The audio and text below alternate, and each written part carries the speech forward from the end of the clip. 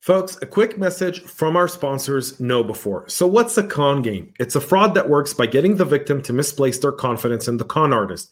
In the world of cybersecurity, we call confidence tricks social engineering. And as our sponsors KnowBe4 will tell you, human error is how most organizations are compromised. What are some of the ways organizations are victimized by social engineering? We'll find out here in just a minute. Now, our sponsors' questions about forms of social engineering come in this form. KnowBe4 will tell you that there's human contact, there can be con games. It's important to build the kind of security culture in which your employees are enabled to make smart security decisions. To do that, they need a new school security awareness training. See how security culture stacks up against KnowBe4's free phishing test. Get it now at knowbe4.com/phishing test. That's knowbe4.com/phishing test. Now, KnowBe4 wants to thank you for listening to the show, and I want to thank them for sponsoring it. They are the provider of the world's largest security awareness and simulated phishing platform. Be sure to take advantage of their free phishing test, which you can find at knowbe4.com/phishing test. Think KnowBe4 for your security training. From the Cyber Hub bunker and studio, you're listening to the CISO Talk Podcast. No sales, no bullshit, just straight talk. Straight talk. And now for your host and CISO, James Azar. Happy November, folks. Thank you for tuning into the CISO Talk Podcast. I am your host, James Azar. I've got a great episode today. But before we get started, if you have not subscribed to our podcast, do so right now. We are in the month of November, which means, yes, there's a presidential election going on as we're recording this. It's the day after, and we still don't know who's going to lead our nation. However, there is one thing for sure. It is Veteran November. And every single day at 2 p.m. Eastern Standard Time, I put out a new episode speaking to one of our veterans, so make sure you do subscribe and tune in and support those veterans. Make sure to comment on those episodes. Thank them for their service. They've done a lot. And now, without further ado, joining me today is Bob Turner. He's the Chief Information Security Officer over at the great University of Wisconsin. And since it's a Big Ten school, can we say the University of Wisconsin, like the Ohio State? No, we just say go Badgers. Bob, thank you so much for coming on the show. I appreciate it. Let's get started talking a little bit about you. How did you get into information security? What's your background, and how long have you been doing cyber? Well, so let's talk about information security in its purest form. That was my first exposure was when I joined the U.S. Navy. A mere 5 days after my 18th birthday, I found myself in boot camp. A couple of months there, learning how to walk and talk and wear different clothing, and then I went into Radium and A school, which is the kind of that foundational school, and that's where I was introduced to the concept of information security. The first thing, and let's talk about the things we do today. We make sure our files are in the right drawer, they're in the right space, they have the right markings on them, so we know what the data is. And I learned, right in the beginning that my best friend was that GSA approved safe with the XR7 lock, and that's how we secured the data. But then we also learned about data in transit, and we learned about cryptography, and we learned about how to, patch the systems up so they communicated. The three major things I think about in information security are the eternal triangle, and you're gonna bet that I'm gonna say CIA. Well, I'm gonna tell you no. It's the A that is important. It's availability. If I'm not patched up right, if that crypto is not synchronizing right, if I can't have, as a commanding officer of mine once said, if I can't pick up the radio, talk to the person on the other end, and they say exactly what I want them to say. If that happens, all I've done is broken even for the day. So it's availability, integrity, confidentiality. AIC is where I see the triangle at. If I'm going to lock the data in a drawer at the end of the day or put it in a secure file storage area at the end of the day, that's what I've done for the security part of it. But if a system is not there when the warfighter needs it, or when the business needs it, or when the academy needs it, or when a researcher needs it, I have failed in my job. I kind of went on in the following my initial training. I went into the Navy submarine force. Had some great experiences. Deploying to a whole lot of really different locations, new locations for me. A kid from the eastern side of Washington State goes to Japan, Kenya, Somalia, the Gulf, Perth, Australia, Thailand, Hong Kong, all these other great, wonderful places that sailors get to go.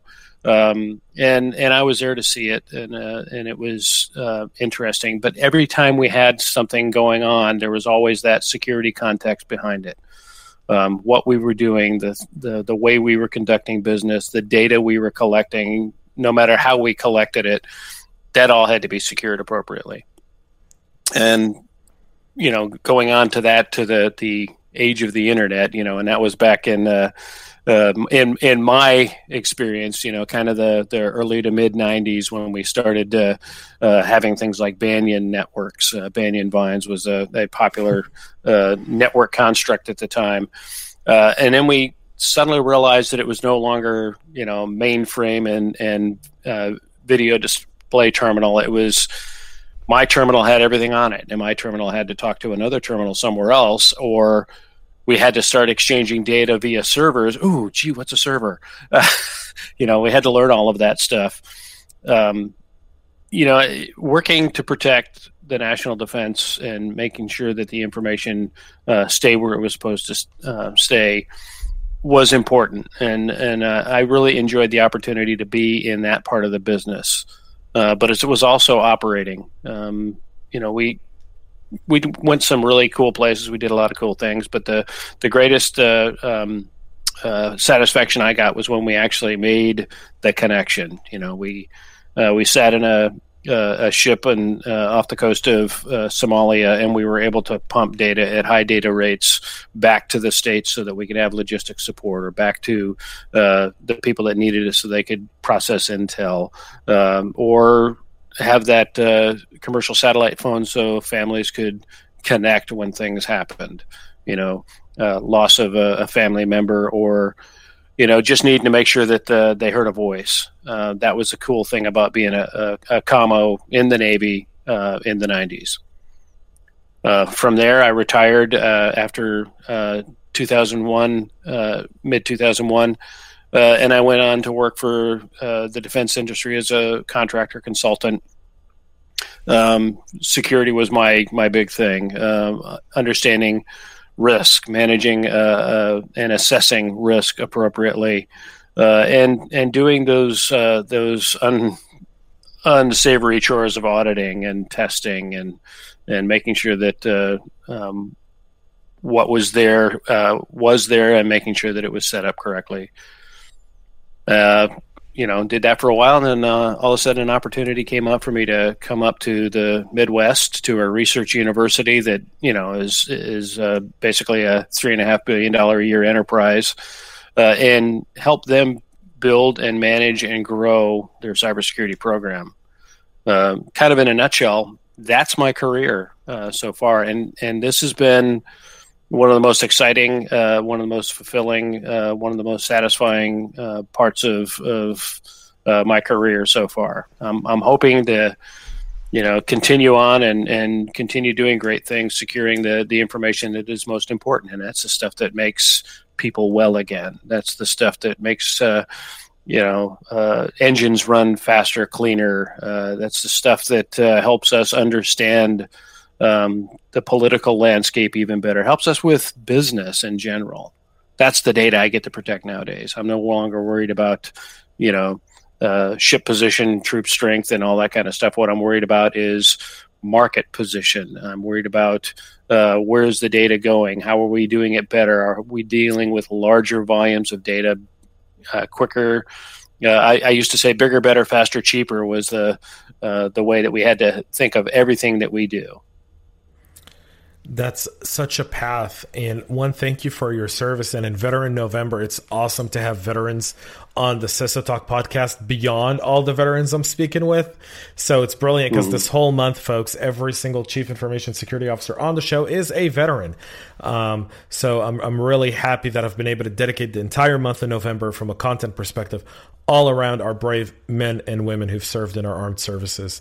And so it's awesome to hear about your career in the Navy and kind of talking about information security from the very beginning and its onset of physical security, and now kind of in the digital cyber realm of it, and how it's not very much different than it was then.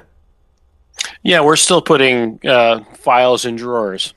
And we're still making sure that connections are made so that we can talk back and forth. And, it's just a little different. Having the ability to see you face to face in real time and talk to you was sort of a pipe dream back then. But now it's real. And it's the way we do business. It's the natural state of being. It was a Simpsons idea, wasn't it? Like the Simpsons kind of did an episode, I think in the 90s or early 2000s, where Lisa was talking on almost something that looked like at the time like a sidekick, if you all remember the old T-Mobile phones from a decade ago, and she was videoing with someone else, and so it kind of goes back a little further than that. If you think about it, Star Trek. They had the face-to-face communications between the captains on the bridge of the starships. That was real. And of course now, modern day television, we've advanced a little bit since the 60s. We're talking about data wars in space. We're gonna steal your data. We're gonna, just looking at certain Star Trek movies that have gone past us in the past decade or so, the understanding the damage that can be done by misuse of circuitry, misuse of data, down to the little compact cards that they had, and they would stick them in, and that would be the entire operating program for the entire starship, contained on this little disk. Well, what are we doing with it now? I mean, we're talking about petabytes of data. I had somebody approach me about what would a terabyte network look like, and I'm just saying it's going to have to be fantastic. So let's talk a little bit about leadership as we kind of go from background. We talk a lot, we hear a lot about, kind of workforce shortage in cyber and kind of the skill gap. But at the same time, when you're looking to onboard people onto your team, what's the X factor? What's the quality that you look for? That's kind of you can have experience, you can have the certs, you can have the degrees, but if you don't have this oomph, you probably won't get a job on my team. If you're not curious, okay, and I think that the curiosity is the real motivator. If you don't want to find out why something happened, why did that server get taken down? Why did that data suddenly become unusable, unreadable? If you're not willing to pursue that to the logical end, you're probably not going to do well in our world. And on my team, I have some really great leaders who are innately curious. And every once in a while, I kind of poke them just a little bit. What do you think about that? Or how should we approach this particular routine? But it also requires that you have the ability to be organized. You can't just kind of go in, pardon the term, guns ablazing. You have to go in with a strategy in mind. You have to go in thinking about proactive measures that are going to keep the data in the right place and available when it's needed. And if that's where you're at, then if we have an opening and you're otherwise technically qualified, you're on it. And that also includes, no matter what your background is, what your race, creed, gender, whatever. I want people who are curious, and I want people that are organized enough to be able to do the job right. I love the curiosity aspect. We often talk a lot about passion, but curiosity is another. It's the technical term for passion. right? Mm-hmm. It's very. I love that. That was such a great description. When we look at the role of a CISO today, we think of the silo of security that's been traditional in a lot of organizations. But CISOs today are really kind of heading across the entire enterprise. This morning I had a board meeting, for the company, and I'm sitting there and talking to the board about security, and we're no longer talking in the siloed aspect of IT. We're talking emergency preparedness, post-COVID-19 plans, digital transformation, and cloud. There's a lot of different aspects where now security is a part of it, including, finance and the office of the CFO. And so I find myself that I'm now no longer siloed anymore. I'm kind of more on top, looking down at the org. I'm kind of not sitting in one side with a dotted line to someone in a dotted line. I'm almost sitting across right next to the CFO, looking down at the entire org. But what do you think is needed from a CISO in order to be successful, not only in leading the team, but also in being instrumental across the enterprise to win champions for the security program? Yeah, I think you have to have that technical understanding. You don't have to be the one who sits on the firewall. I mean, it's been a number of years before I actually had the opportunity to set contexts in a firewall. I'm not a programmer. I don't play one on television, but I understand the value of secure coding. And when I talk about to the other directors that are my peers and frankly enablers, it's important that I understand that you don't have to be technical to do it all. And when you're talking to the rest of the university, you have to talk to them, the rest of the business, the rest of the organization you're the CISO for. You have to talk in the terms, hopefully, that they'll understand. And if they don't, then you have to help them understand.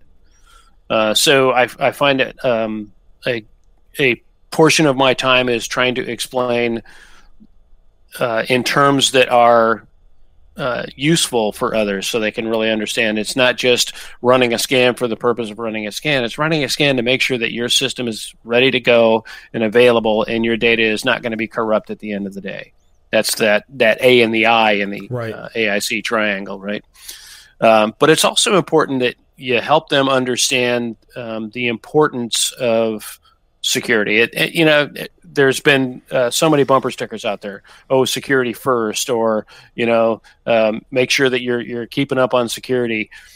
But it's really thinking about the data. I do have a sign in my office that was given to me by the university's first chief data officer. Actually, the words were given to me, but my wife actually made the sign, and it's all about the data. If you think about our job, it is all about making sure the data is there. It's available when you need it. It's making sure that data hasn't been corrupted by somebody who's just planted a worm inside of the server. And there are still worms out there. And it's all about making sure that when the data is managed in an appropriate manner, that it will be there when you need it. And and it is all about the data. And I say that to myself an awful lot. I support the Data Governance Council at the university, who are doing some really great work trying to figure out how to appropriately manage and be not only stewards but trustees of the data. If you think about it, it's very rarely do we get to say it's all our data. Because we get it from multiple sources. We get it from people that are asking us to help figure out what that data really means. But we do have our own data. We have our original research. We have data that has been examined, and we come up with better conclusions, and that then becomes data that belongs to the university. Yeah, go ahead. I'm sorry. Well, I was just going to say that if you start with that data first attitude, and when you're talking to others around the campus, and you acknowledge that, hey, it is their data, it's the campus's data, it's our data, and you try to help them understand that by following some basic protocols, your data can be there when you need it. Again, harping on the A, it's got to be available. Yeah, there's an aspect to data, I think, that in in academia and in research, the data is a really big aspect of security. And very interesting for me in enterprise, I've transitioned from data to finance. Meaning I've started talking a little bit more about financial cyber fraud. That tends to resonate a little bit more on the business side of the board. That's something I spoke about a lot today. Because typically when I talk about data, they go, okay, all right. And kind of they nod their heads. And the moment I said, financial cyber fraud, eyes opened. Yes. And they were like, oh, well, what does that mean? And, talking about business email compromise, talking about invoicing fraud, talking about payroll fraud, stuff that really has an impact. And that tends to resonate more with, again, I think with the business that resonates more in academia, the academia value, it's like security is it can never be McDonald's, right? It can never be a Chick-fil-A. It can never be a Burger King. It's never going to look the same from place to place. It's going to be different, right? Yeah. It's different because your priorities is different. And at academia, you're trying to secure the research, that data from that research, the students' data, that's what's critical for a university to survive. That's the X factor of a school. And in business, for decades, we've been talking about data and information.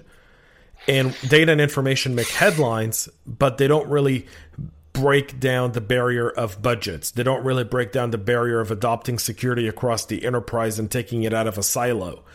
But money does. Everyone understands, money. Everyone understands dollar value. And that seems to resonate a little bit better.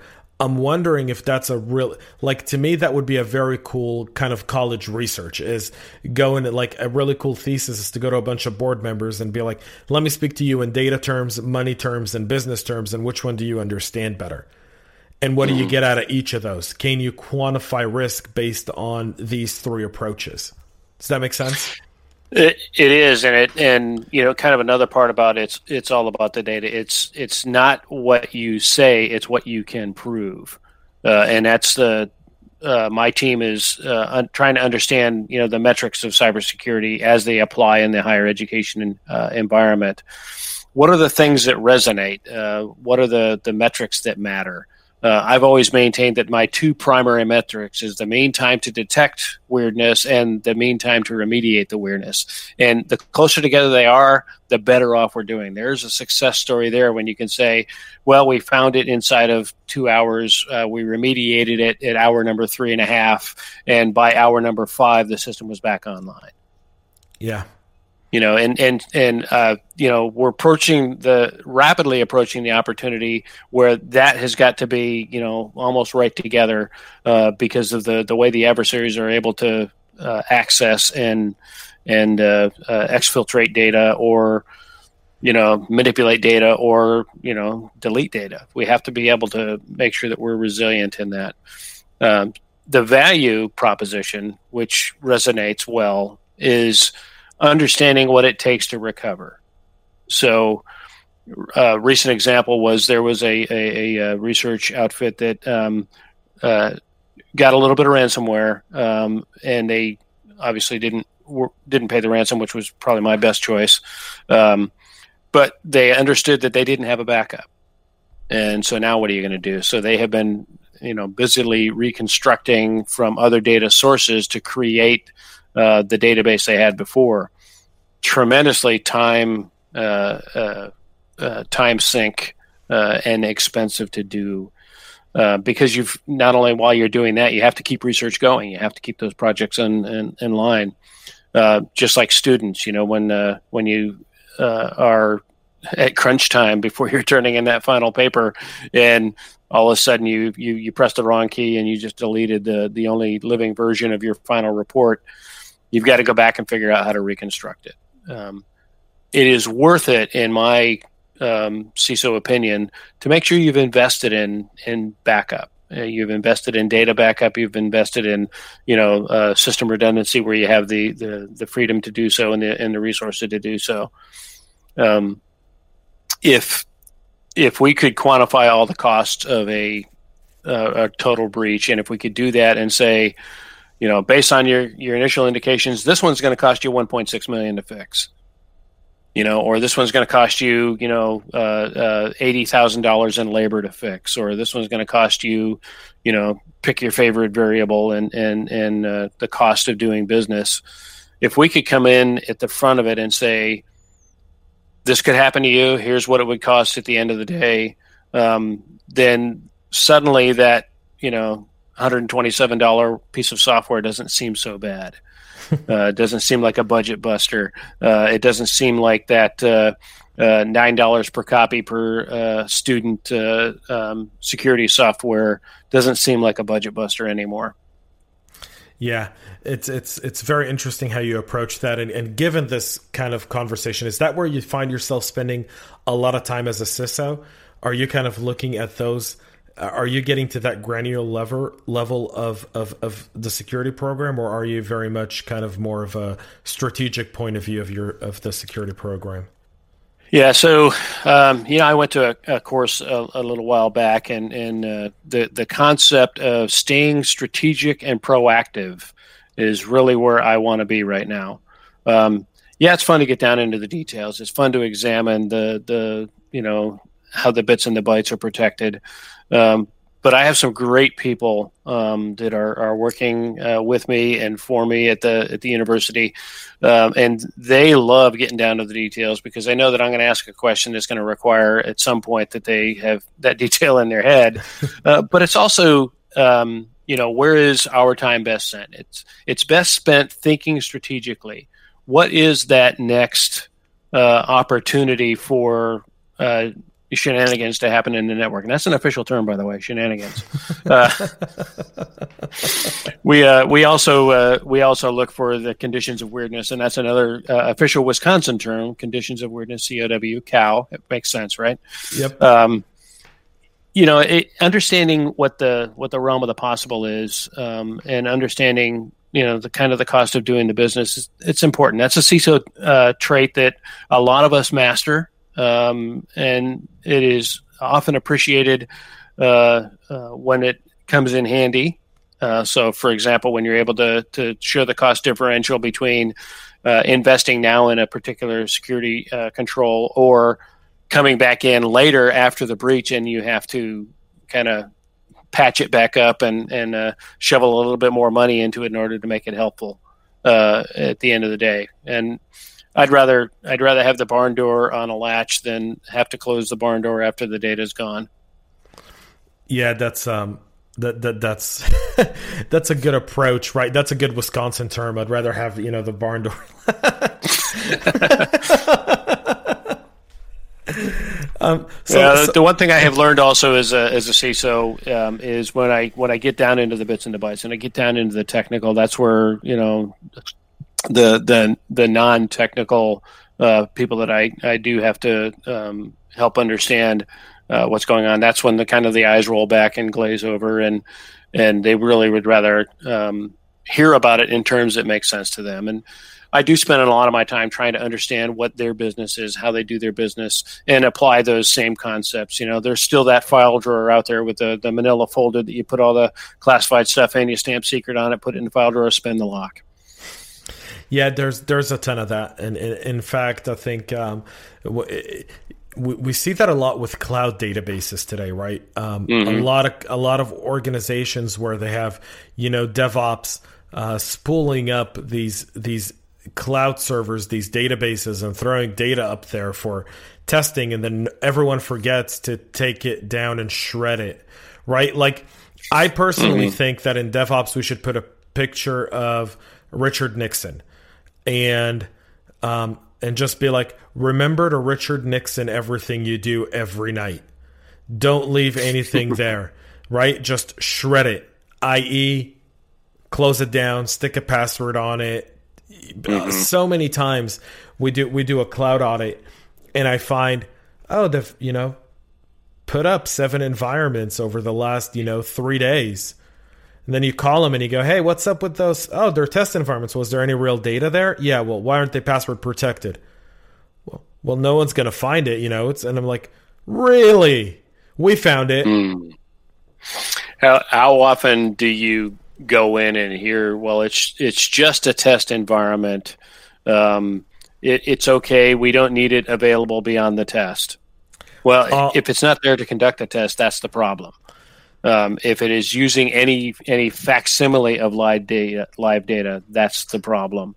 And to go into a test and not test the data protection requirements, either by contract or by law, or simply by just what is best practice in the industry, that's the ones that scare me probably a little more than others. Yeah, the idea of the construct of data and I don't want to say the dismissiveness of some, the business has a business goal. Their DevOps, engineering, architecture, they're trying to meet a business goal, a deadline. They're trying to develop a software, a product. They're solving a problem for a client. I get that. And I don't dismiss what they do, and I don't belittle their work. Their work is extremely challenging. And it encompasses a lot of different aspects, and it rubs elbows with so many different departments and so many different business units within an organization. It's the idea of testing and Q&A. The idea of testing and Q&A to me is extremely fascinating from a security perspective, because that's where we see a lot of the kind of, Twitter messages or LinkedIn messages that we get. I found, this data sitting somewhere out there. And when you go and you look it up or you talk to someone, it's Q&A data, it's testing data. And some of it is, well, there's nothing in there that's PII. It's just names and email addresses. And I'm like, that's the definition of PII. That's of literally real people? The definition. I mean, if they had, the G.I. Joe character dolls, if they had those names in there, if they had just, random John Smiths and Joe Jones kind of names in there, that would be one thing. But when they're actually using representative data, which I agree that there is a need to make sure that to get that test to be complete, you have to have real data, but you also have to understand that is a test environment. And once you're done with that test, you probably need to do something else with the data rather than leaving it online for others to discover later, because guaranteed, and as well as I do, that if the data is there and the system is not paid attention to, the data will not be there, or copies of it will start appearing on the dark web. Yeah, or you lose business because of it. Because your customers... That's the impact, right? Right, because your customers... your client, the person who you're working for, the company who you're doing business with, has a more mature cyber program that finds this database as part of their due diligence, as part of their work, as part of the different vendors they use, and it impacts them just as much as it impacts you, and then your business case goes out the door. And there's an aspect to that where when we talk about security, often in the office of the CISO, I find that we need to start kind of looking at how do we bridge that gap. It's funny, I whenever I do vendor calls, I always ask them in the request for a meeting, tell me 2 things you do different or better than someone else, and tell me how you solve those problems. And if I like what you write, I'll take the meeting, and if not, then I won't. That's one of the things that CISO has to do is be a leader, and that is also setting up those conditions of how valuable is your time. I do talk to an awful lot of vendors who have that next cool tool that is obviously going to save me from digital Armageddon. My current amount of unread, unsolicited emails is in my inbox is 20,614. I say that because I have to understand the volume of information that's coming at me, and I actually did a little bit of deep analysis on that, and probably 94 to 96% of those 20,000 are emails from somebody who saw the word CISO in my title and said, "Oh, I've got to let him know about this new tool, this new wonderful thing." We're dealing in an age where budgets are strained. Budgets are strained because of revenue loss. Budgets are strained because of drop-offs in enrollment, or budgets are strained because of just those other economic factors that we all have to live with. Right. I mean, expenses have gone up. If a university wants to bring even if nothing changed, let's say none of the data changed, right? And sorry to cut you off there. I'll promise, Bob, I'll give you back your thought. But I think you brought up something really important, which is a lot of times that's not really considered, which is in the era of COVID, yes, my business may be doing better, but my cost of doing business has increased. Yes. And so my margins might be lower. Yeah, well, and it's that overall quality of business, and I think kind of where I go on that is for every vendor who asks for 5 minutes of my time, and like I said, 20,000 some odd unread, and every one of them wants 5, 10, 15 minutes, 30 minutes of my time. It comes to a point where, and this has been a rant of mine on certain business social media, that it comes to a point where I really have to do my job. And my job is not necessarily answering every email that comes across my desk, but my job is to understand the ones that matter. Right. And the people I need to talk to are mainly my constituents, because they're the ones that depend on me to make sure my team is in place doing the job that they do so very well. And they're there for the university. But I also have to make time to listen to the good ideas. I have a kind of a laundry list of things that I would like to look for. My team and I have discussed this a lot. And if one of those comes across, I'm going to take the time to listen because, even though budgets are constrained, we still have that strategic focus. We have to be thinking beyond the normal after next. And I'm using that specifically because that happens to be part of the title of the paper that I have written.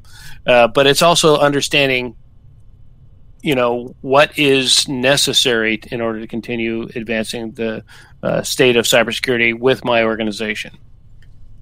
Every CISO in the world thinks that. Every CISO in the world has that as one of their driving factors.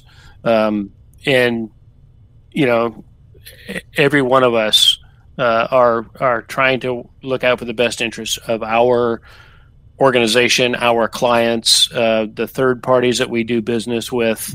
All of that adds up to that risk equation, likelihood and impact. If I am trying to reduce likelihood and impact, I'm doing the right thing, because we all know math is math, right?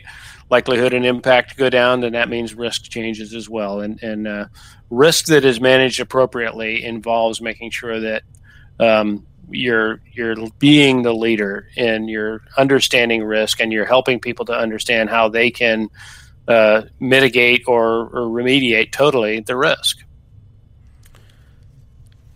Yeah, that's a great point with the idea of remediating risk and stretching budgets around your risk. Sometimes, with COVID, we saw a whole new set of risks pop into our environments that we really weren't prepared for. Not because we didn't see it to be necessary, but because we never felt it was needed, right? Who would have thought that 100% of your people are going to work from home and use their home routers, and some of them would use their own devices? Who would have thought of COVID being what we're going through right now? It's fascinating. I've seen a lot of messages over the last month or so from people who come up with these new technologies and some of these vendors, and they're like, well, we've got the perfect COVID product to help you keep your people safe while they're working from home and all that stuff. And I look at that and I go, well, that's interesting, but at the same time, we've already done all of our workarounds, and we kind of know what we're doing. It's 7 months later. COVID's like, I've added COVID to my filter, to my email filter, to my spam folder. If an email comes in with COVID on it, it's going right there. Yeah, and unless it's coming from an address, like, so maybe the chancellor is sending out her latest message on how to deal with COVID in our current environment. Those are the ones I tend to not want to screen off. But you're right. People that are playing on the pandemic still after these many months, they're not looking for the new normal. And that's where we have to be looking ourselves. We have to, again, say it 20 times a day at least. We have to be strategic. We have to think about where we're headed. Otherwise, we're just being tactical and reactive. And tactical and reactive is fun because it earns you quick points, but it doesn't necessarily solve the problem at the end of the day. Tactical and reactive is putting a Band-Aid on a gaping wound. Yeah, it's very putting a Band-Aid over an open wound is a great description. I think the other part of it is being sensitive to what we're going through at the moment, because business hasn't stopped. Life hasn't stopped. We've changed the way we do business. We've changed the way we live slightly because of this pandemic. But at the same time, we still have goals. We still have KPIs we need to meet. We still have budgets we have to hold to. And when they start cutting your budget, the last thing I want to do is cut my HR budget or my team budget. My team budget is cutting their wage or losing 2 or 3 people is going to cost me a lot more money than dumping technology or withholding technology and increasing controls in place. Right. I can always add technology. I can't always find great people. You can always maintain your vigilance, though. And that's the thing that the best mix is one that involves people, processes, and technology. Right. And I would say that, processes and technology are probably the two that are the most rewarding because they give you an instant fix, but they don't necessarily solve the problem, because I don't know of a router yet that can think its way out of a fire. I don't know of a database server that can think its way out of a flood because the data center had a leak. I don't know of a laptop that can withstand a 3-year-old finding out that it's not in fact a Frisbee. or it's not something you throw on the floor because you didn't get apple juice. Haven't had that one happen yet, but I can see it happening. But it's also, what happens when I put the data in the wrong place and I go back to pull it out of that wrong place and find out that it's already locked up. Yeah, it's gone. It's history. It is irretrievable to me unless I pay somebody a lot of money in Bitcoin. It is also not anticipating that whether we like it or not, Christmas is going to happen. Whether we like it or not, Thanksgiving is going to happen. Whether we like it or not, we're going to have to take that time and put ourselves in a position where if we're not paying attention to, the exigencies of the moment, that we're going to let something bad happen. And it's going to happen during one of those times when we're intentionally drawing our attention elsewhere. So when you think about the normal battle rhythm, there I go, back into my military days, the normal rhythm of the work cycle. If I'm waiting to patch because there's something else that is going on that I think is more important, I am rolling the dice. Yeah. I'm rolling the dice that it's not going to be exploited. If I'm watching my intel sources like I should as a cyber leader and understanding what the potential shenanigans that are sitting around out there might be, and I'm not thinking about how do I avoid them, or how do I patch to protect myself against them, or how do I implement a different methodology for testing, that's when the weirdness is going to happen. That's when the shenanigans prevail, and that's when we're going to be sitting there holding our hands and saying, didn't expect that. Yeah, I find this. I find security controls sometimes, and being vigilant and having visibility is a lot of times I find to be sometimes a bit more effective than the shiny box or the shiny tool,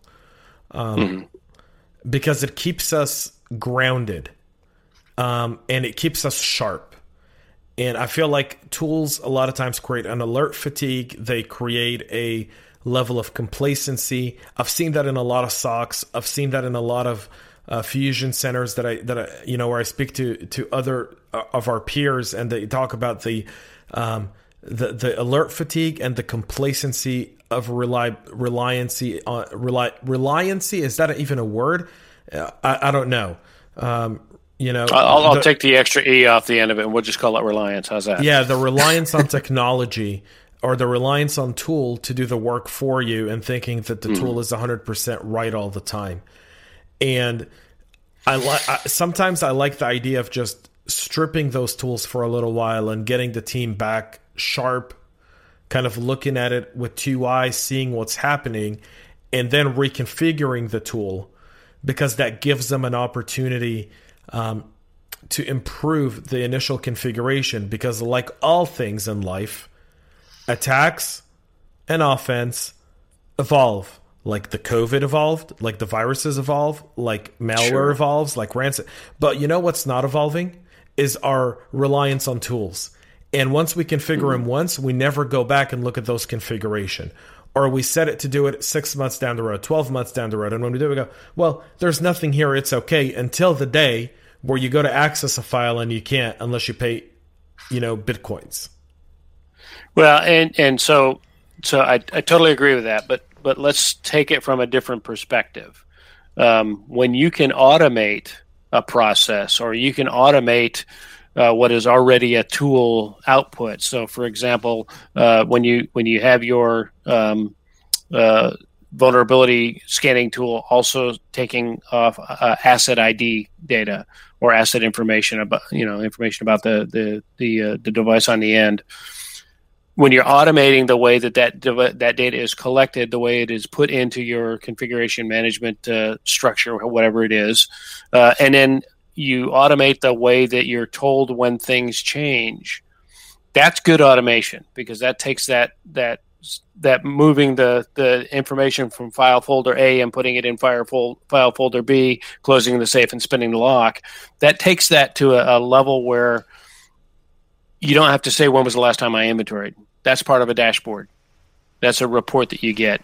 You can automate the collection and display of information. You can pull that cool graph out of your Advanced Threat Protection Suite's GUI, and you can automatically put that into something like Smartsheet. And I'm not a product advertisement, but it's just understanding that there are tools that can take that data and it can actually help you better display and better understand what is going on in your environment. From a leadership perspective, my investments in tools and processes and in people to understand how to do those routines, that's money well spent. Right. And I will tell you that no tool out of the box is the perfect tool. The tool has to be tuned. The tool has to be made to understand your environment. If I don't take the time to do that, I've just put a new tool on there that probably has some real great value, real great capability, but I will never know what it is until I get in there and understand it and have somebody help me automate the functions of that tool so that they work with the rest of the tools in our kit. Yeah, that's interesting. So we're almost out of time. I want to ask you one more question, and then we're going to go into our CISO Insight round. Okay. What are you seeing us do in security that we're getting really better at, like an old problem that we're on the brinks of solving it, maybe through automation, as you were just mentioning, or something like that? Are you seeing something where you go, there's light at the end of this tunnel, we're going to get through this tunnel, and we'll probably be able to mitigate this specific threat vector or this specific risk or anything of that nature within cyber? Yeah, I think your mileage will vary depending on the industry you're in and sort of the approach you take to security at your where you're at. where your office is. But the thing I think that we're getting a lot better at is understanding that nexus between intelligence and action. I think that we've got a lot more resources available to us now that are telling us, the condition of exploits. We seem to be getting a lot faster for the manufacturers reporting, hey, we found this bug. We've now got a patch for it. Let's go ahead and install it. But what we haven't done necessarily is had our local processes keep up with that. So, the time from exploit occurring to a mitigation that is discovered and to a patch that is available, that's the area where I think that if we're working to make that work close together, then we're going back to that magic metric I said: mean time to remediate, mean time to detect, and mean time to remediate. That's where we need to be at, and I think that we're getting better at that. We're getting really good at taking the intel and trying to bring those two as close together as possible. We have a ways to go, obviously, because in a perfectly round world where Bob's the king for the day, we already know this stuff, and we already know the exploits there. We already know where the patch is, and we have it using security orchestration and remediation technology. It's automatically patching. But the world is an oblate spheroid, and I, in fact, am not king, so I have to do what I have to do to make sure that that we're at least advancing in that direction. Again, strategic and proactive. Go. We got me again? Great. Sounds good, right? Can you hear me? Yeah, it sounds a little rough. Give me just a moment here. Awful mistake of bumping the cord. How about now? Is it still rough? It's calming down. It's calming down. Great. Let me... Don't breathe. For the rest of the segment, don't breathe. Don't breathe. My face, my lack of sleep over the last 2 days and everything going on. Folks, we're going to go to the favorite part of the podcast, the CISO Insight Round. I hope you're ready to go on the hot seat, Bob. Okay. Very difficult questions coming your way. I have a buzzword graveyard, and if you could throw any buzzword in that graveyard, what word would that be? Value added. That's a first. I've now have to dig 2 holes in my graveyard this month simply because 2 people have given me new words. There you go. So here we go. What's one technology that'll change the way we do cyber? SOAR technology. Far and above everything that automates and remediates. That's where we need to have. Brilliant. What's the last book you read? Sanger's A Perfect Weapon. Interesting. Yeah, I'm a big fan of the cyber canon. If you're familiar with it, I'm a big fan of it. Yeah, very familiar with it. What's the last movie you saw? All the way through. I have to admit, it was the last one of the Star Wars where Mark Hamill was a lot older. I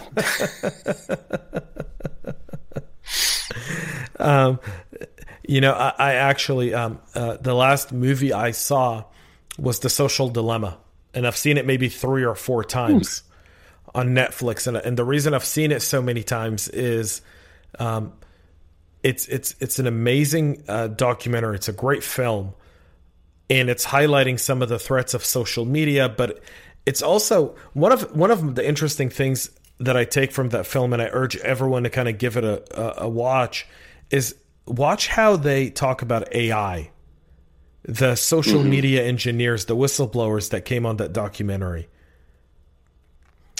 I'll put that one on my list. It's fascinating. I think you'd really enjoy it. Also, The Perfect Weapon on HBO is a great documentary. Good. Another great one. What's your favorite music? I'm a big fan of Christian modern rock. Okay, so like third day and that kind of stuff. Yeah. Okay. I really like For King and Country as well. Okay, brilliant. So we wrap up, and I want to ask you, what's one thing you took away from the COVID-19 pandemic? The value of doing pandemic tabletops. We actually did one in the fall of 19, and I am still mystified as exactly how we settled on pandemic for the topic, but we actually walked through that fall everything that we ended up doing in March, and it was awesome. They're like, Bob, how did you predict this? And you're like, I didn't predict it. I didn't choose it. It was actually our deputy CIO said, okay, let's do this one. And it was just amazing. All of the things that we had to think about, all of the conditions that had to be set, all the contacts that had to be made.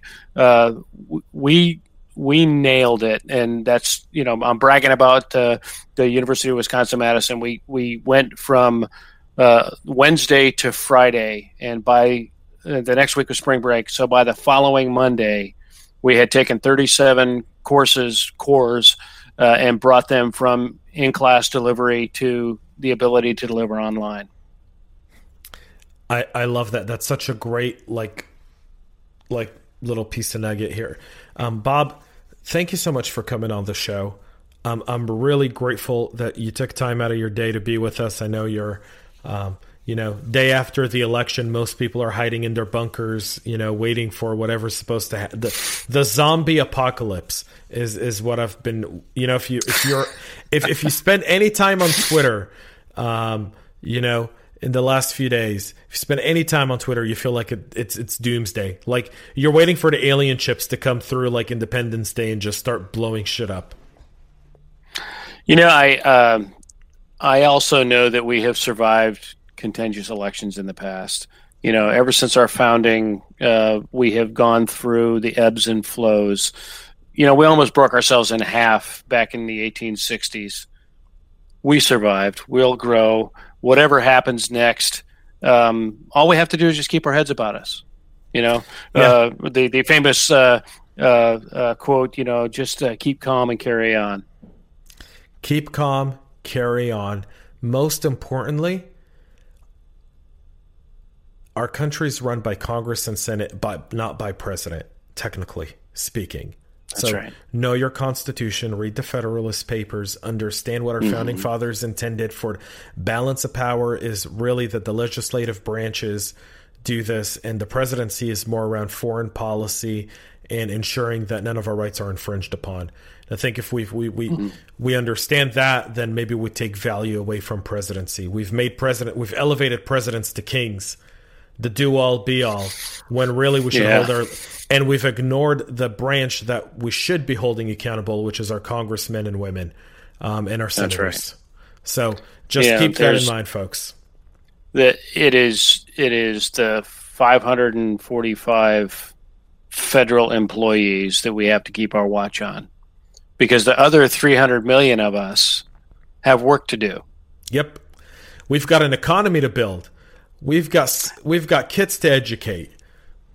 We've got experiences to have. We've got books to read. We have movies to watch, and we have just the whole world in front of us. And I think eternal optimism is also part of our nature and our being, and it has to be.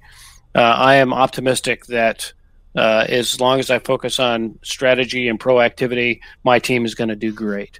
I have eternal optimism that tells me that the sun's going to rise tomorrow. It would have to take something really cataclysmic to prevent that from happening, wouldn't it? The sun is always going to rise tomorrow, even in its darkest. Bob, again, I know you have to drop off here in just a minute, so I want to be respectful and mindful of your time. I can talk to you forever, and you're an amazing guest, and you have an open ticket. Whenever you want to come and talk on the show, all you have to do is just say, James, let's get together. Thank you for serving our nation. This is Veteran November, folks, so just make sure you tune in every day, Sunday through Friday. Take the Sabbath off, enjoy it with your family, listen to some music, read a book, go for a hike. The sun will shine also tomorrow. More veterans every single day on the CISO Talk podcast. This is our full CISO interviews, but every single day, 2 p.m. Eastern Standard Time. Another veteran talking about his journey in the service and serving our nation to InfoSec. That's it for us here today, folks. Bob Turner, CISO over at the University of Wisconsin, a state that a lot of eyes are watching as we record this right now. Until next time, folks, next week, Gary Hayslip will be joining me, the legendary Gary. One of my Hayslip. Heroes. He is. It'll be our Veterans Day episode. So make sure you tune in to that. Gary and I have an amazing discussion, and he shows off his Star Wars collection. So we get to geek out a little bit on that podcast. Until then, folks, my name is James Azar. Thanks so much for listening. Make sure you subscribe to our podcast. We'll be back with more tomorrow with another Veteran November episode. Until then, stay healthy, folks. Stay sane, and the sun will shine tomorrow. The wise words of Bob. And most importantly, don't click the link and stay cyber safe. Make sure to subscribe to our podcast and share it with your friends and colleagues. And get all the latest information at cyberhubpodcast.com.